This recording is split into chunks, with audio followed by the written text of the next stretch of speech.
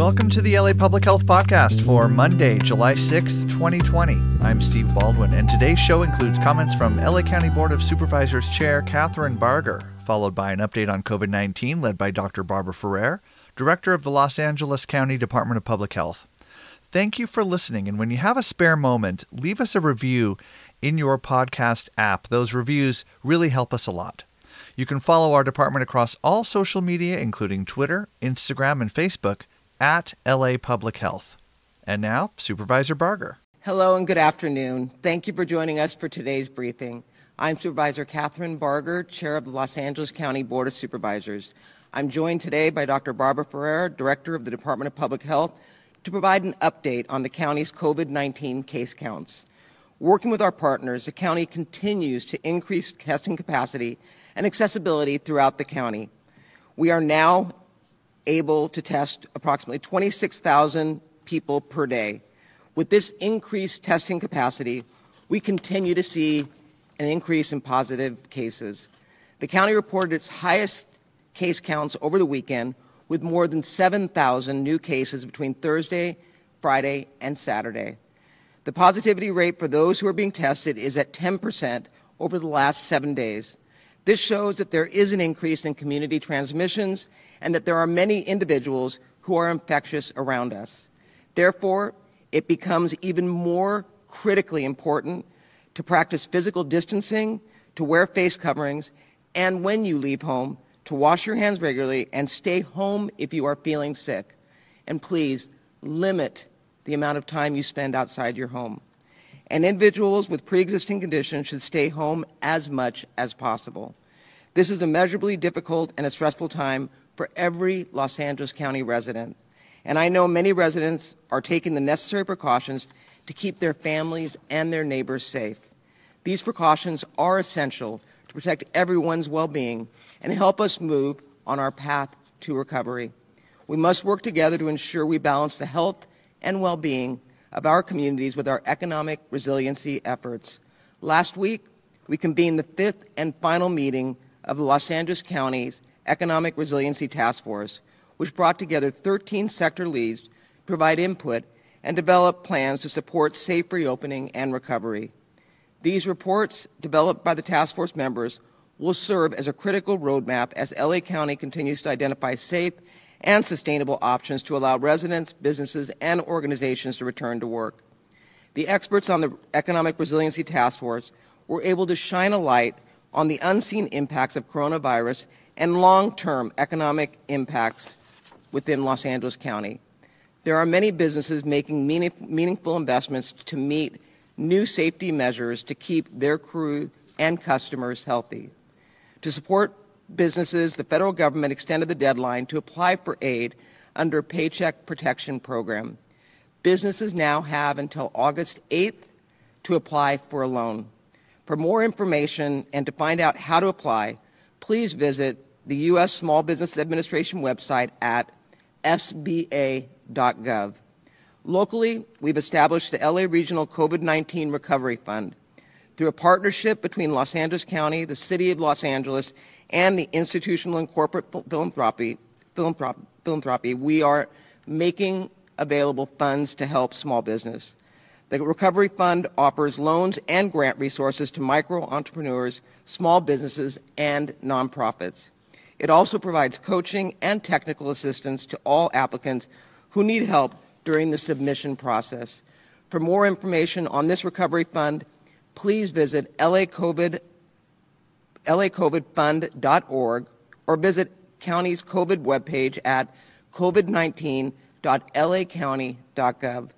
Together, we can carefully continue our path toward recovery. It will take us all working together to keep our communities safe and maintain our progress to continue to try to bring back down the curve. With that, I would like to invite Dr. Barbara Ferrer up to give you the daily count. Thank you. Thank you so much, Supervisor Barger, and to the entire board for your continued leadership throughout this pandemic. And good afternoon, everyone. I wanted to start by just saying I hope that everyone found a way to have an enjoyable 4th of July holiday. And although the weekend was vastly different from many of those in the past, I do appreciate all the efforts people made to try to find a way to celebrate safely. And I also want to thank the businesses and the individuals that are working so hard to adhere to the protocols that we have laid out, which are now more important than they ever were. And I know it's not easy, especially when we've had to change what's been expected of both businesses and individuals. So I appreciate the flexibility as well. I do want to remind us that we are in a new chapter of our response. And unfortunately, where we are today is different than where we were 2, 3, or 4 weeks ago. Cases are surging, hospitalizations are increasing, and mostly this is all a reflection of a lot more community spread. All of us, businesses, individuals, and here at the Department of Public Health, we have to be willing to take action quickly as our situation has evolved. Any modifications in the health officer orders are always done in the name of preventing more cases, more serious illness, and more deaths. And before I update you on our current status, I do want to thank the media and so many others for their patience over the last several days as we updated our data processing systems. As we reported out yesterday, we sadly hit another milestone when we saw our highest number of new cases in a single day last Friday at 3,187 new cases. And to prevent more days with high case counts, we do need to recommit to all of the efforts that are required to slow the spread and to act together. And now to update you on our current status. I am sad to report 48 additional deaths today. 33 of the people who died were over the age of 65, and 28 people over the age of 65 who passed away had underlying health conditions. 13 people who passed away are between the ages of 41 and 65, and 12 people in this age group had underlying health conditions. And there was one person who passed away who was young and between the ages of 18 and 40, and this person also had underlying health conditions. Of the 48 deaths that we're reporting today, 16 were people who resided in our skilled nursing facilities. Information on the one death reported by the City of Pasadena is available at cityofpasadena.gov. This does bring the total number of deaths in our county to 3,534 people. And to everyone who's lost a family member, a friend, or a loved one, we grieve with you, and we hope that you find comfort in this unimaginable time. And we do send you all of our condolences and our prayers. 93% of the people who have died from COVID-19 did have underlying health conditions. And for the 3,283 people who passed away where race and ethnicity has been identified, 44% are Latino Latinx, 27% are white, 16% are Asian, 11% are African American, slightly less than 1% are Native Hawaiian or Pacific Islander, and 1% identified with another race or ethnicity. Today, we're also reporting 1,584 new cases. As a reminder, usually on Mondays we have a lower count as we don't get reporting from some labs over the weekend. This does bring the total number of cases in LA County to 116,570 cases. These cases include 4,379 cases reported by our partners in the City of Long Beach and 1,401 total cases reported by the City of Pasadena, each of which have independent city health departments. We're also reporting that among our confirmed cases are 732 people experiencing homelessness. 267 were referred to isolation and quarantine sites where they could appropriately isolate for the duration of their illness. There are currently 1,921 people who have confirmed cases of COVID-19 and are hospitalized. This is the highest number that we've been reporting over many weeks. 28% of the people are in the ICU, and 18% of the people who are hospitalized are on ventilators. We've also investigated a total of 802 residential settings congregate settings, and non-residential settings with at least one confirmed case of COVID-19. Of these, 619 are currently under investigation, and 183 are sites where we've closed investigations. As a reminder, that happens after 14 days with no new cases. These settings include nursing homes, assisted living facilities, shelters, treatment centers, supportive living, correctional facilities, workplaces, food and retail, and educational settings. The total number of confirmed cases in institutional settings is 20,108. This includes both staff and residents. 12,204 of the confirmed cases are among residents, and 7,904 are among staff. I am really sad to report that there's 1,858 residents in institutional settings that lost their lives from COVID-19. 1,705 residents resided in skilled nursing facilities. To all those who are coping with the loss of someone close to them that lived in one of these settings, we offer you our sympathy and our prayer. We're reporting 3,001 confirmed cases at some point in jail facilities, 2,692 among people who are incarcerated, as reported by the Sheriff's Department, and 309 among staff. There are 185 cases in the state prison, 128 among people who are incarcerated, and 57 among staff. And there are 760 cases in federal prison facilities. 741 are among people who are incarcerated, and 15 are among staff. There are now 70 cases in the juvenile facilities. 27 are among youth, and 43 are among staff. And to the family and the friends of all the people who have passed away in our jails, we also extend our sympathies and our wishes for healing and peace. You can find information on confirmed and suspect cases in these facilities, as well as a dashboard on testing, case and death data, and our recovery dashboard if you go to our website, publichealth.lacounty.gov. Today, the LA County Sheriff Department is reporting 523 positive cases among staff, 622 staff are quarantined, and 1,942 staff have returned to work. And we all mourn the passing of an LAPD officer who also passed away from COVID-19 over the weekend. Our hearts and prayers are with their family and friends as well. The LA County Fire Department is reporting that 1,537 staff members have been tested for COVID-19. 112 staff tested positive, 20 are isolated at home, 56 have returned to work, and 56 are homesick. Thank you very much, Sheriff Villanueva and Chief Osby, for providing us with this information. There's over 1.1 million COVID-19 test results for individuals that have been reported to the LA County Department of Public Health, and the cumulative total of positive cases is at 9%. But the 7-day average of daily positivity is now at 10%.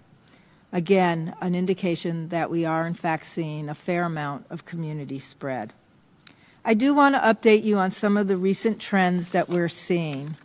And please advance to the first slide. This slide shows us the 7-day average of the daily percent of positive tests over the course of the pandemic. You can see that there was a significant dip in the positivity rate as testing became more available and many more asymptomatic people were tested. But you can also see that our positivity rate has started to increase over the last month or so. We'll take the next slide. As you can see on this next slide, there's a significant increase in the percentage of cases amongst 18 to 40-year-old residents. The green line now shows that almost 50% of new cases occur among younger people, and then those younger people are spreading the infection to others. We'll take the next slide. At this slide, we're looking at hospitalizations over time by age group. Historically, you can see that those who are 65 and older were the age group with the highest hospitalization rate. This is the orange line. But there's been quite a shift over the last few weeks as hospitalizations for 18 to 40-year-olds, which is the blue line, and 41 to 64-year-olds, which is the red line, have increased, and the percent of hospitalizations for the 65 and older group have now gone down. The rate of hospitalizations for youth and children under the age of 18 has remained low, although there's been a slight increase here as well. So let's think about why this may be happening, and I'm going to share some information now from the Understanding America study that's administered by USC's Dornsife Center, and this helps us gain a better understanding of individual behaviors that may be contributing to the rise in cases. Please advance the slide. The percent of residents who have remained in their residence at all times except for going out for essential activities or exercise continues to drop. At its peak in early April, 86% of residents were remaining in their homes. That number has dropped over time, and it's now at 58%. Please advance to the next slide. The survey also shows that the number of people coming into close contact with people not from their household has increased, rising to 55% at the end of June, up from 31% at the beginning of April. The next slide. And as we reopen, the percentage of LA County residents who were worried about running out of food has dropped significantly. The next slide. And additionally, the percent of LA County residents with some form of psychological distress has also dipped over the last 2 months. The next slide.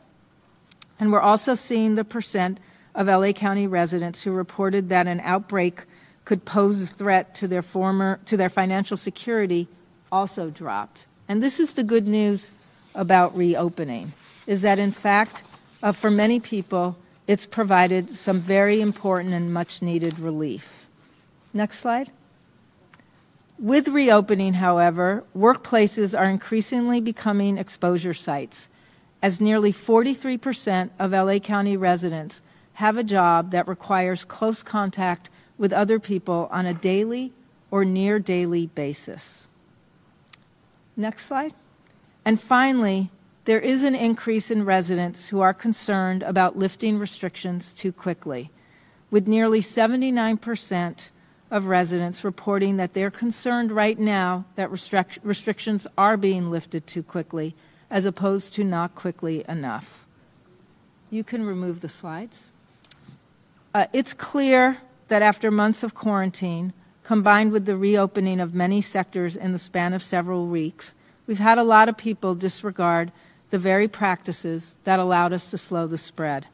And unfortunately, this cannot continue. Our inability to follow the most basic infection control and distancing directives leads to serious illness and even the death of the people we love and the death of those who are loved by others. And the evidence is overwhelmingly clear about the impact. So it requires us, if we do not find it in ourselves, to actually continue to adhere to the social distancing and infection control practices. It finds us in a place where we're slowing down our recovery journey. What we do now will determine where we are in 3 to 4 weeks. And we do need to return by then to lower daily hospitalizations, less new cases, and less deaths. And I know that everyone is extraordinarily tired, and they're tired of having to deal with this virus. But I also know that this is not forever. The sooner we can all recommit to taking care of each other, the sooner we get back to creating a new normal, where we go back to work, to school, we see our friends and our extended families. And it's not easy, but it is straightforward. Avoid the 3 C's: crowds, confined spaces, and close contact. And always wear face coverings and physically distance when you're around people that are not from your household. And now I'd like to open it up for questions. Yeah, ladies and gentlemen, if you do wish to ask a question, please press 1, then 0 at this time. Our first question will come from the line of Josh Haskell with ABC7. Please go ahead. Your line is open. Hey, Dr. Ferrer, hoping that you can clarify for us what exactly is happening at the Dodger Stadium testing site. Is it open today? Is it closed? Our pictures show right now that it looks closed. Is there some type of a funding issue going on with the nonprofit that runs it? Really hoping for some clarity. And was it supposed to be open today? So I'm going to have Dr. Galley, Christina Galley, answer that question for you. She's over testing, Department of Health Services. Dr. Galley?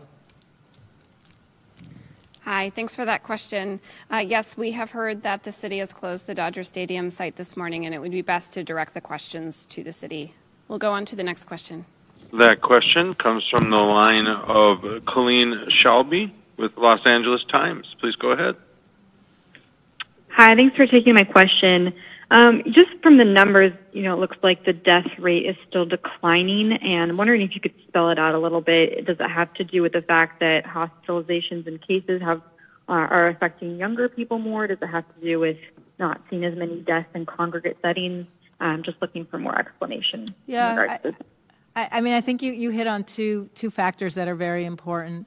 The first is that we have had a decline in deaths, thankfully, in the skilled nursing facilities. We need to continue to do work there to make sure that we don't see an increase there because, as you know, with more cases in the community, it becomes easier for employees, unfortunately, to be infected, to be asymptomatic, and to reintroduce disease in the skilled nursing facilities where we've actually had no new cases in the last 14 days. But that is one reason. The second reason is we are, in fact, as you noted, we see more younger people who are both testing positive, and in cases now we have evidence they're also being hospitalized, but they are, as a group, not as individuals, less likely to die. We do have, as I report all the time, young people who are, in fact, passing away from COVID-19, but they are, as a group, at less risk than older people, and particularly people who have underlying health conditions. But the real factor that I think is playing into the numbers that we're seeing now is that we often have a delay in deaths from when we start seeing increases in cases and in hospitalizations. So deaths will often lag behind slightly, as much as 1, 2, or even 3 weeks. People often get sick after they're infected. Then they may go on to develop more serious illness that requires hospitalization. Our hospitals are amazing places. They save countless lives. And even, unfortunately, for people who end up dying, they often get very good care as people try their very best to thwart death for those patients. So you can have this lag time of 2 to 3 weeks. But I appreciate the concern about the deaths. And we'll go on to the next question. That comes from the line of Joy Benedict with CBS 2. Please go ahead. Your line is open. Yeah, thank you, Doctor. I just had a question. I don't know if you were able to get out and about over the holiday weekend. Do you have any idea of how you think folks here in this county did as far as following the guidelines and trying to social distance? Dr. Ferrer wants me to answer, but I'll just make mine brief and I'll let Dr. Ferrer come up. Obviously, over the 4th of July weekend, especially on the 4th of July, we saw a lot of fireworks taking place in the community. I think that the numbers over the next, 14 days will really determine if people really did abide by the fact that we need to not get together in large groups, barbecues, all that type of thing. I know that we canceled all the fireworks shows, and so I think that the next 2 to 3 weeks are going to be telling. But Dr. Ferrer, if you want to, I think that's really the line that we look at. Supervisor Barger is absolutely right.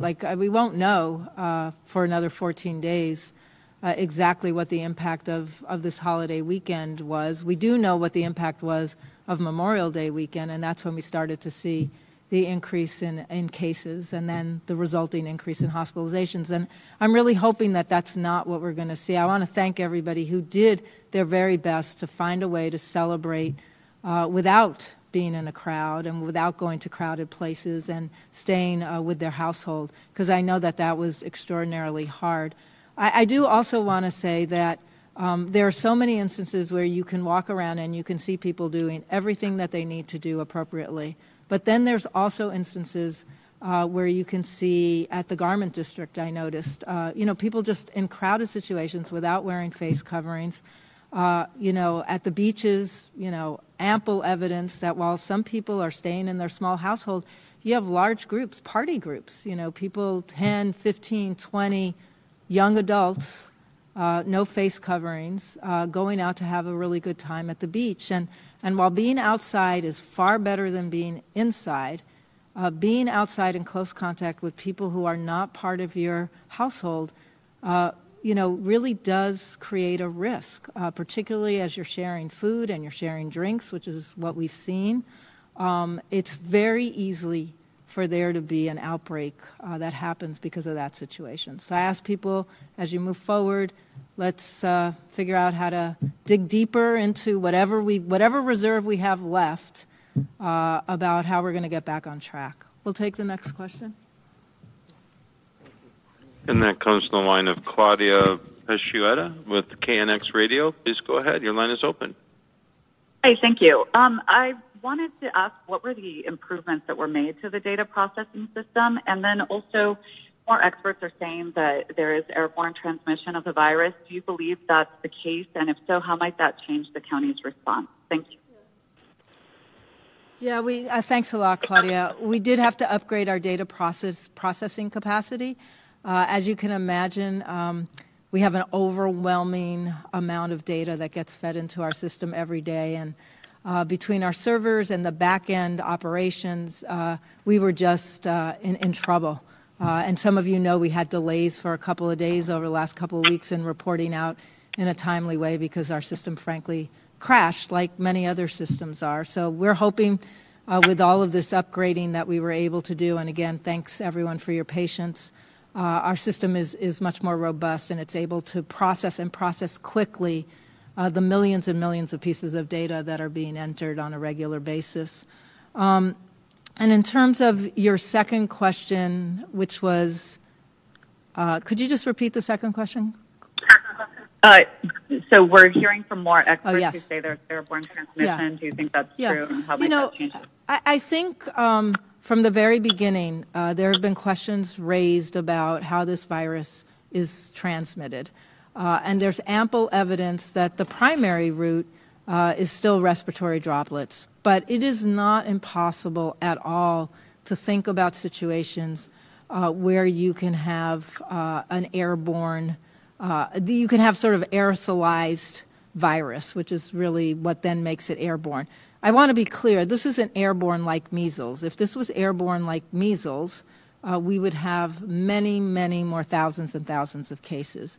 But I do think in conditions, particularly if people are going to be indoors, if people are going to be crowded, if people are not going to have face coverings on, the opportunity for it to linger in the air and spread, particularly if there are fans or air conditioning that's blowing, is definitely there. And given that it's a new virus, and we're still having a lot of research done to try to actually get all of the information we need to be definitive about these answers, it is why we've been saying for the last month, outside is always better than inside, particularly when you're not with members of your household. And if you are inside, all of that distancing that we ask you to do and wearing those face coverings, you can see how having those protections built in would definitely be helpful.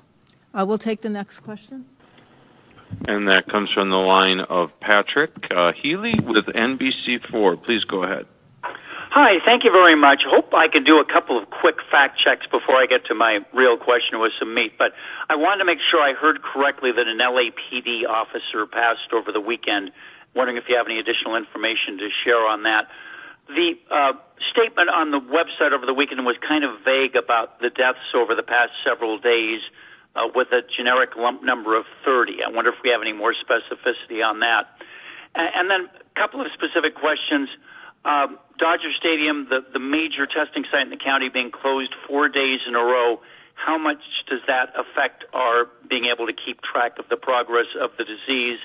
And on the enforcement side, has the county compelled any businesses to close temporarily directly for COVID reasons other than LA Apparel in the past few weeks? Thank you very much. I hope I didn't overload you. No, you know what, Patrick, I'll have Dr. Galley. Do you want to answer the first part of the testing capacity as it relates to outside? I know with Dodger Stadium, we're asking you to contact the city, but in terms of capacity in the county, Dr. Galley can answer that, and then we'll let Dr. Ferrer.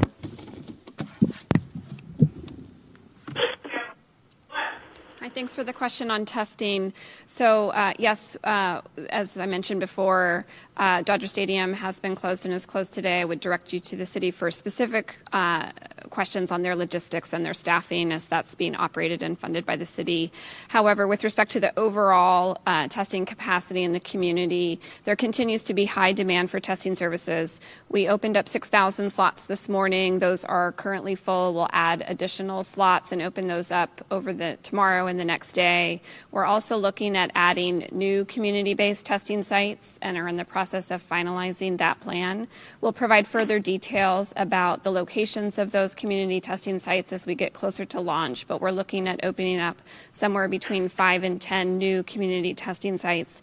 And that's in addition to the opportunities for people to go get testing with their provider. So I would always still encourage people as one first option, if you have a provider or you have insurance, to call your plan about in-network testing options in addition to calling your personal health provider. I'll turn it over to Dr. Ferrer for the next part of the question.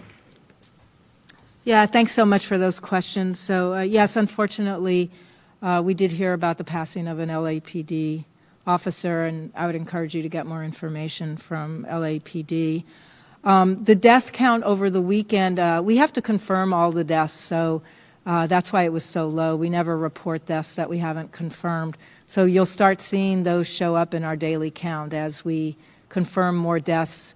Always our deaths happen over, they could happen over the last 2 or 3 weeks by the time we get all the information we need to actually confirm that it was a death that was associated with COVID-19. It does take us a while to get all of that information in. So we'll continue to update those numbers, but that is why that number was artificially low, because we couldn't do some of the confirmations. And in terms of closed businesses, yes, our inspectors did close a handful of businesses over this weekend. Those were businesses that were completely not in compliance. I will say probably the main reason was that they were continuing with inside in-person dining, and those sites have been closed. And, we remain really committed to working with all of the businesses so that they can come into compliance. But obviously, there is a restriction from the governor and from our health officer order that does prohibit any dining that's inside for people. You can still do pickup, you can still do takeout, and if there's opportunities to eat outside, that is also allowed. But in-person, inside dining is not. We'll take the next question. That comes from the line of Jim Roop with Westwood One News. Please go ahead. Your line is open. Well, thank you very much, and good afternoon, everyone. I'd like to get back, if I could, for a second, to the airborne transmission theory that is out there. Again, some 231 or 239 scientists, whatever it may be, 32 countries, and are on this. Now, as I understand it, there has not been the ability to grow the virus from aerosols in a lab. So that would suggest that airborne transmission or aerosol transmission is low on the priority list here. So what is it that is making people a little more, what's happening with the virus, what's the activity that's making that a concern right now? Can you define what that might be? Why is the concern raised? Yeah, it's such a good question. So I think one thing that happened is, there's a lot of research that's happening, and really some of it is like these case studies that get published. Some have been peer-reviewed, some have not. But there's sort of mounting evidence from these case studies, sort of a case that happened, this was in Europe, not here, where people were eating in a restaurant, a woman got sick and was positive, and people that were sitting like 5 tables away or not very close by also ended up having an exposure at that restaurant. And it's been traced back to this one case. And that's sort of some evidence that suggests that something was happening, because it wasn't just one person. I think there was a group of people in the restaurant that ended up getting sick that weren't really very close by to this one person. There's the situation that you've all, I know, have read about, is about what happened with the church choir, where folks were distant. And there's some thought that particularly an activity like singing may in fact actually create more opportunity for an aerosolized virus exposure, and that the transmission happens so widely in that setting that people were again looking at this case evidence to suggest that something else might account for this besides the fact that it's just spread through droplets. I think with viruses, this has always been a possibility. We think about this, just to be honest, for flu as well. We talk about flu as mostly being respiratory droplets. But I think everybody who's working in the field recognizes that there are these opportunities when a virus can be aerosolized, and we should always take as many precautions as we can, particularly in indoor spaces, to reflect the fact that that's a possibility. Again, I think the primary route still remains these respiratory droplets, but it's a new virus, and I'm always anxious for scientists to actually have the opportunity to do their work and try to actually do the research that's needed so that we get more definitive answers. But thank you. And we have time for one more question. Okay, and that will come from the line of Jackie Fortier with KPCC. Please go ahead. Your line is open. Hi there. Thank you again for having these press conferences. We do appreciate it. Dr. Galley, if you could please explain what phase hospitals are in implementing their surge plans. Are they being asked to cancel elective surgeries? And I'd also, if you could give us an update on when you expect them to run out of ICU beds. Thank you. So this is Barbara. I'm going to start just because our health officer issued a letter on Saturday that really asked for their plans to be in place and for them to start figuring out ways to make sure that they were going to have enough hospital beds. We didn't ask for them to actually discontinue any part of their services.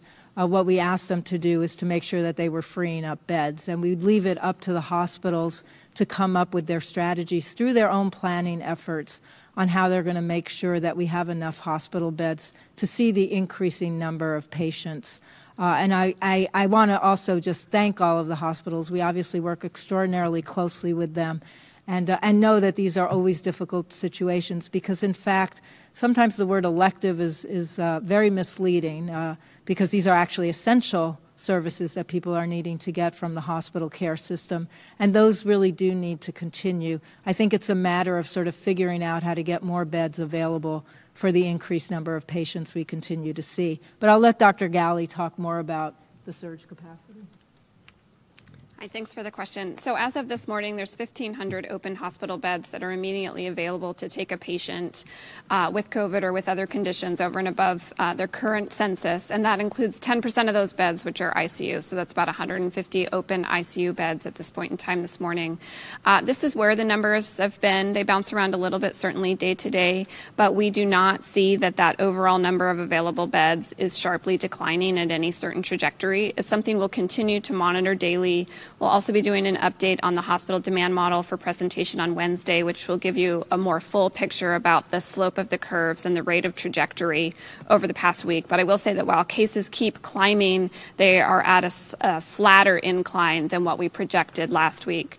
And then I also just want to reiterate what Dr. Ferrer said about it's a gray zone what is an elective procedure or an elective admission or an elective surgery. These things happen on gradations. Certainly there are some patients that emergently need an intervention and there's no option to wait. It would be causing morbidity or mortality for the patient if there was to be a wait.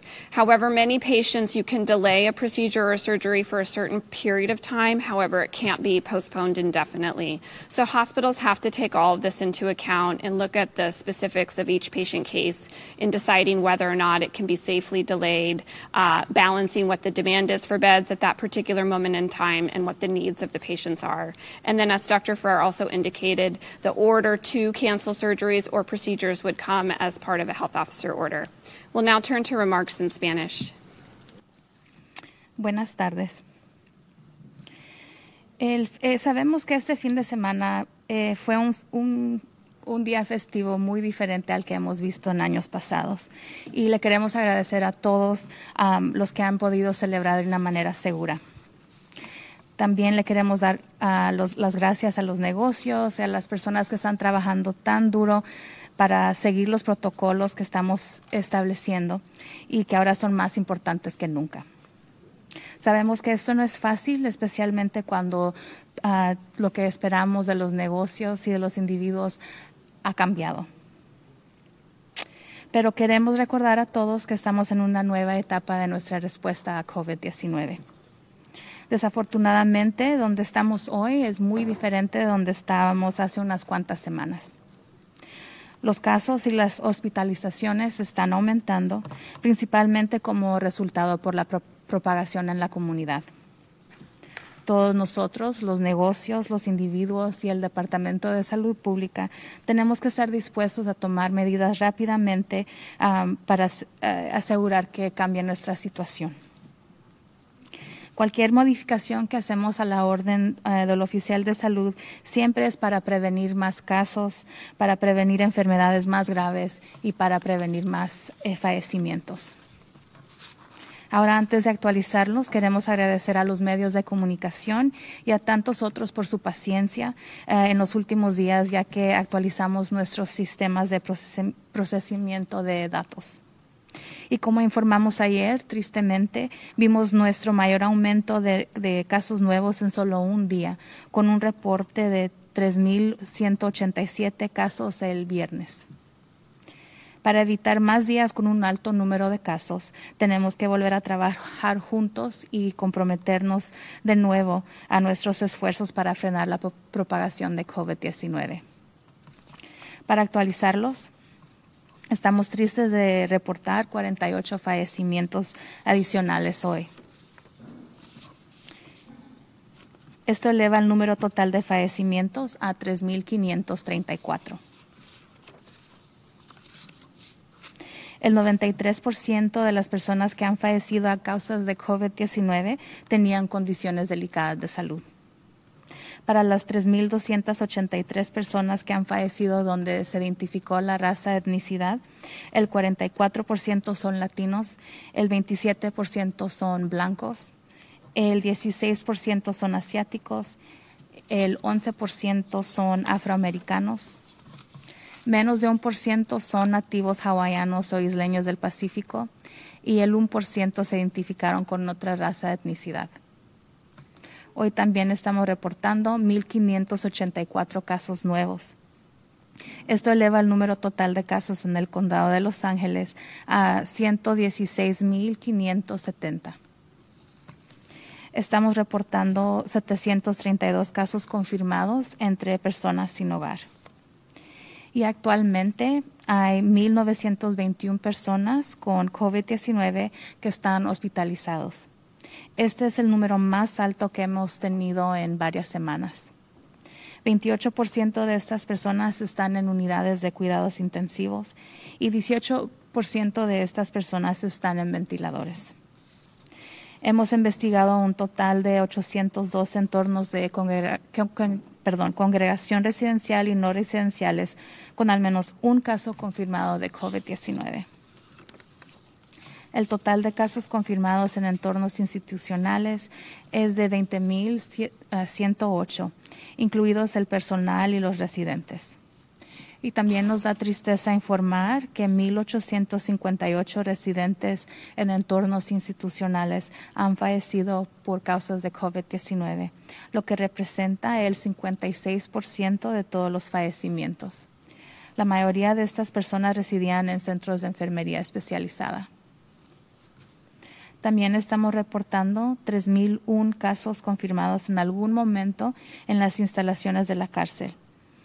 2,692 entre personas que están encarceladas, reportadas por el Departamento del Alguacil, y 309 empleados. Hay 185 casos en la prisión estatal y 760 en las prisiones federales.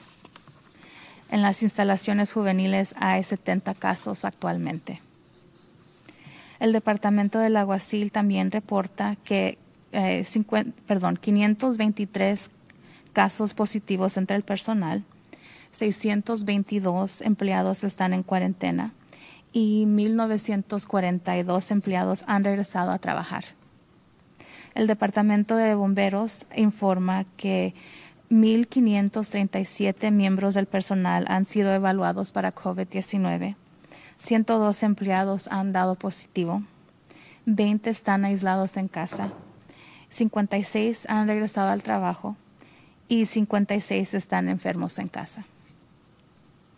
También se han reportado más de 1 millón de resultados de pruebas de COVID-19 al Departamento de Salud Pública y el 9% dieron resultados positivos. El promedio de 7 días de tasa de positividad diaria es de 9.5%. First slide, please. Este gráfico muestra el promedio de 7 días del porcentaje diario de pruebas positivas en el transcurso de la pandemia. Se puede ver que hubo una caída significativa en la tasa de positividad, como las pruebas se volvieron más disponibles y muchas personas sin síntomas se hicieron pruebas, pero ha comenzado a aumentar en el último mes más o menos. Como se puede ver en next slide, please. Como se puede ver en el siguiente gráfico, hay un aumento significativo en el porcentaje de casos entre los residentes de 18 a 40 años. La línea verde ahora muestra que casi el 50% de los casos nuevos ocurren entre las personas más jóvenes que luego propagan esta infección a otros. Next slide. Pero ha habido un gran cambio en las últimas semanas, ya que las hospitalizaciones entre personas de 18 a 40 años, que es la línea azul, y las personas de 41 a 64 años, que es la línea roja, han aumentado, y las hospitalizaciones para los mayores de 65 años han bajado. La tasa de hospitalizaciones para jóvenes y niños menores de 18 años se ha mantenido baja, aunque ha habido un pequeño aumento. A través del estudio Understanding America, que es administrado por el Centro Dornsife de la Universidad del Sur de California, obtenemos una mejor comprensión de los comportamientos individuales que pueden estar contribuyendo al aumento en casos. Next slide.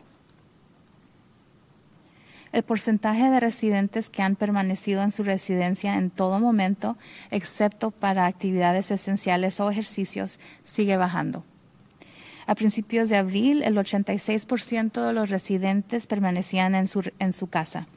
Ese número ha bajado con el tiempo y ahora es de 58%. Next slide.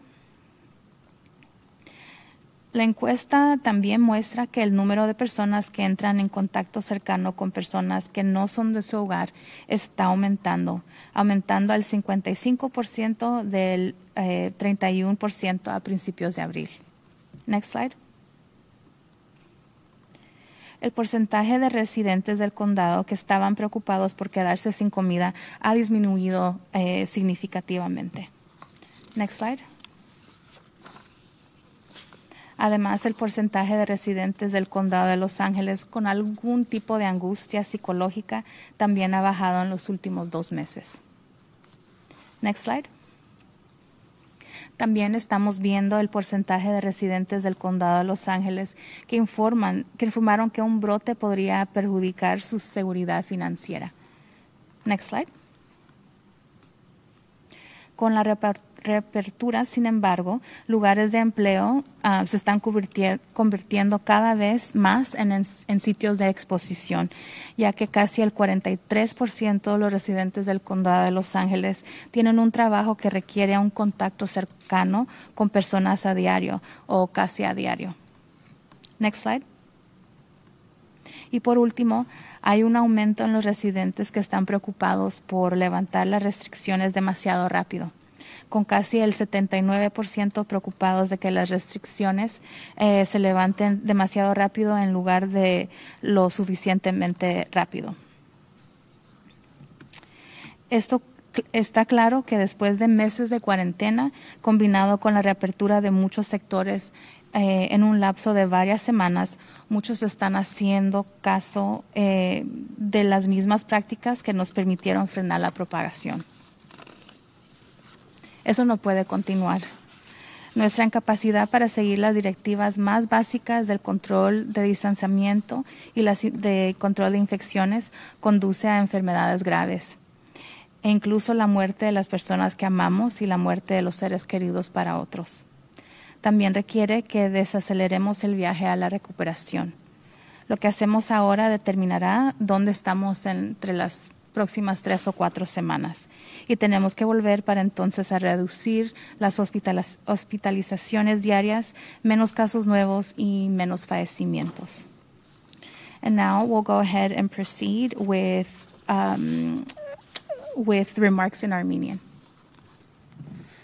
Բարի օր բոլորին։ Շնորհակալ եմ վերահսկիչ մարմինների ողջ խորհրդին։ Շնորհակալ եմ վերադաս Բարգերեն այս համաճարակի ընթացքում նրա շարունակական ղեկավարման համար։ Ես ուզում եմ սկսել ասելով, որ հույսով եմ բոլորդ հուլիսի 4-ի հանգստյան օրերին հաճելի ժամանակ եք ունեցել։ Ես գիտեմ, որ այս տարվա տոնական հանգստյան օրերը տարբեր էին, քան անցյալում, եւ ես բարձր եմ գնահատում բոլոր նրանց, ովքեր ապահով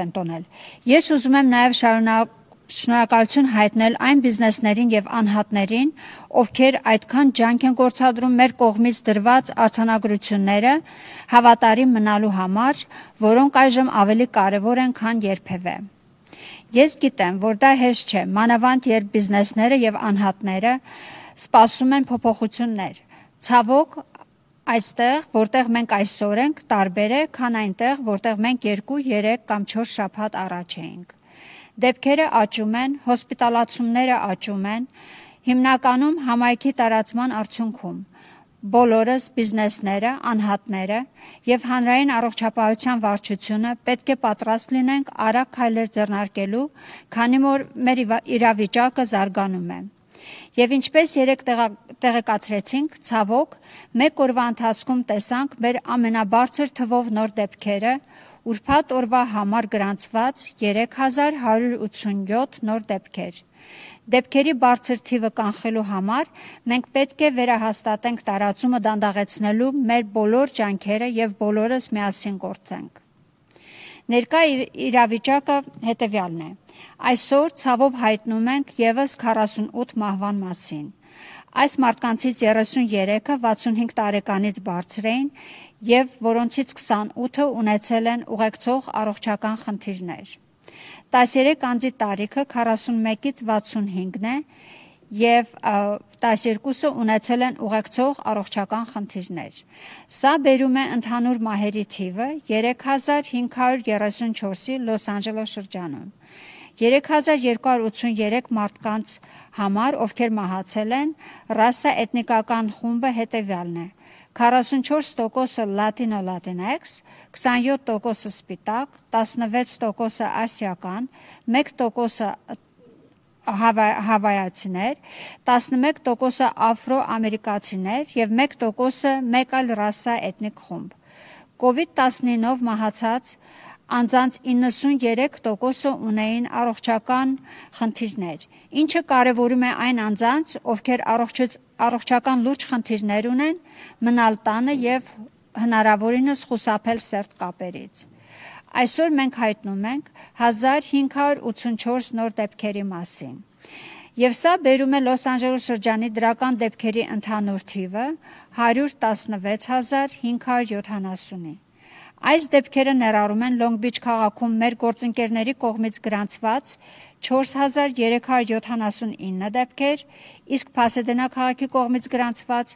1401 դեպքեր, որոնք ունեն անկախ առողջապահական բաժանմունքներ։ Մենք հայտնում ենք 732 հաստատված դեպք անօթևան ապրող մարդկանց շրջանում։ Ապաստան գտած 267 անձինք պատշաճ կերպով մեկուսացված են, իսկ սերտ կապերը կարանտինացված։ Ներկայումս հոսպիտալացվել են 1921 մարդ, որոնցից 28%-ը գտնվում են ինտենսիվ խնամքի բաժանմունքում, իսկ 18%-ը միացված են շնչառական օդափոխիչների։ Ներկայումս քննություններ են կատարվում 802 ինստիտուցիոնալ բնակչության հաստատություններում։ Դրանց թվում են ծերանոցներ, ապաստաններ, բուժման կենտրոններ, օժանդակվող բնակելի հաստատություններ եւ քրյա կատարողական հիմնարկներ։ Ինստիտուցիոնալ միջավայրում հաստատված ընդհանուր դեպքերը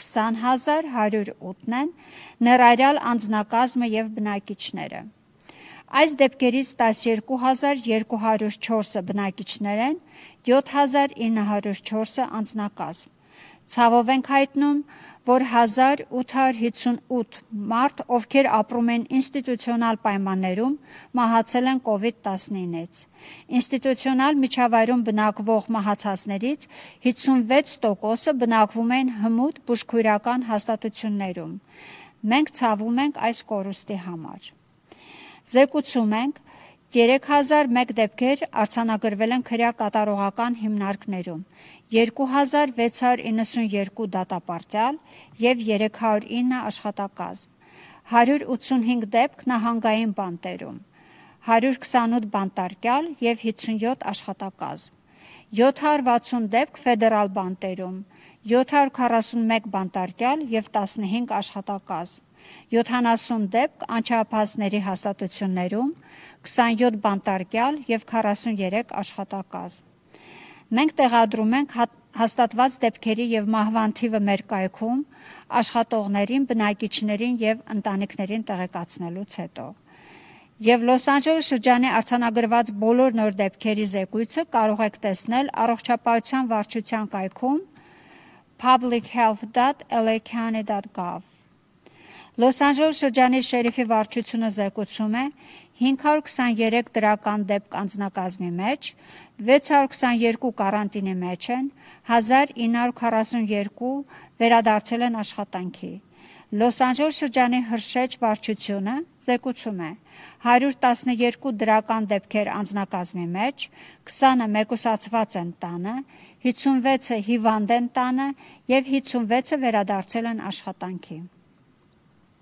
Ավելի քան 1.1 միլիոն մարդ տեստավորվել են և արդյունքները զեկուցվել են Լոս Անջելես շրջան, որից 9%-ը դրական են։ Ես ուզում եմ քաջալերել ձեզ տեստավորվել, եթե ունեք ախտանիշներ տարածաշրջանային տեստավորման վայրերում։ Ժամադրության համար կարող եք այցելել covid19.lacounty.gov/testing։ Նոր նորմալ։ Պարզ է, որ կարանտինի ամիսներից հետո, որը զուգորդվում է մի քանի շաբաթվա ընթացքում բազմաթիվ ոլորտների վերաբացման հետ, շատերը հաշվի չեն առնում այն գործելակերպը, որը մեզ թույլ է տվել դանդաղեցնել տարածումը։ Դա չի կարող շարունակվել։ Մեր անկարողությունը հետևելու վարակի ամենահիմնական վերահսկման և հեռավորությունը վերաբերվող հրահանգներից հանգեցնում է լուրջ հիվանդության և նույնիսկ մեր սիրելիների մարդկանց մահվան։ Այն նաև պահանջում է, որ մենք դանդաղեցնենք վերականգնման ճանապարհը։ Այն, ինչ մենք հիմա անում ենք, որոշում է, թե որտեղ են գտնվում 3-4 շաբաթվա ընթացքում, և մենք պետք է վերադառնանք այն ժամանակին և կարող ենք իջեցնել ամենօրյա հոսպիտալացման քանակը, ավելի քիչ նոր դեպքեր ունենանք և ավելի քիչ մահեր լինեն։ Գիտեմ, որ հոգնել եք և հոգնել եք այս վիրուսից, բայց սա հավերժ չէ, որքան շուտ մենք բոլորս պարտավորվենք միմյանց հոգալու մասին, այնքան շուտ մենք կվերադառնանք նոր նորմալի ստեղծելուն, որտեղ մենք վերադառնալու ենք աշխատանքի, դպրոցներ և մեր ընկերների և ընդլայնված ընտանիքների շրջապատում լինել։ Սա հեշտ չէ, բայց շատ պարզ է։ Խուսափեք ամբոխներից, սահմանափակ տարածքներից, սեղմ կապերից։ Եվ ինչպես միշտ կրեք դիմակներ և ֆիզիկական հեռավորություն պահպանեք, երբ ձեր ընտանիքների անդամների հետ չեք։ Շնորհակալություն։ Thank you. This concludes the press conference. This episode of LA Public Health was produced by the Los Angeles County Department of Public Health. Our department is nationally accredited by the Public Health Accreditation Board and is committed to protecting and improving the health of over 10 million residents in Los Angeles County. For more information about DPH programs and services, visit publichealth.lacounty.gov and follow us on social media at LA Public Health. My name is Steve Baldwin, and you've been listening to the LA Public Health Podcast.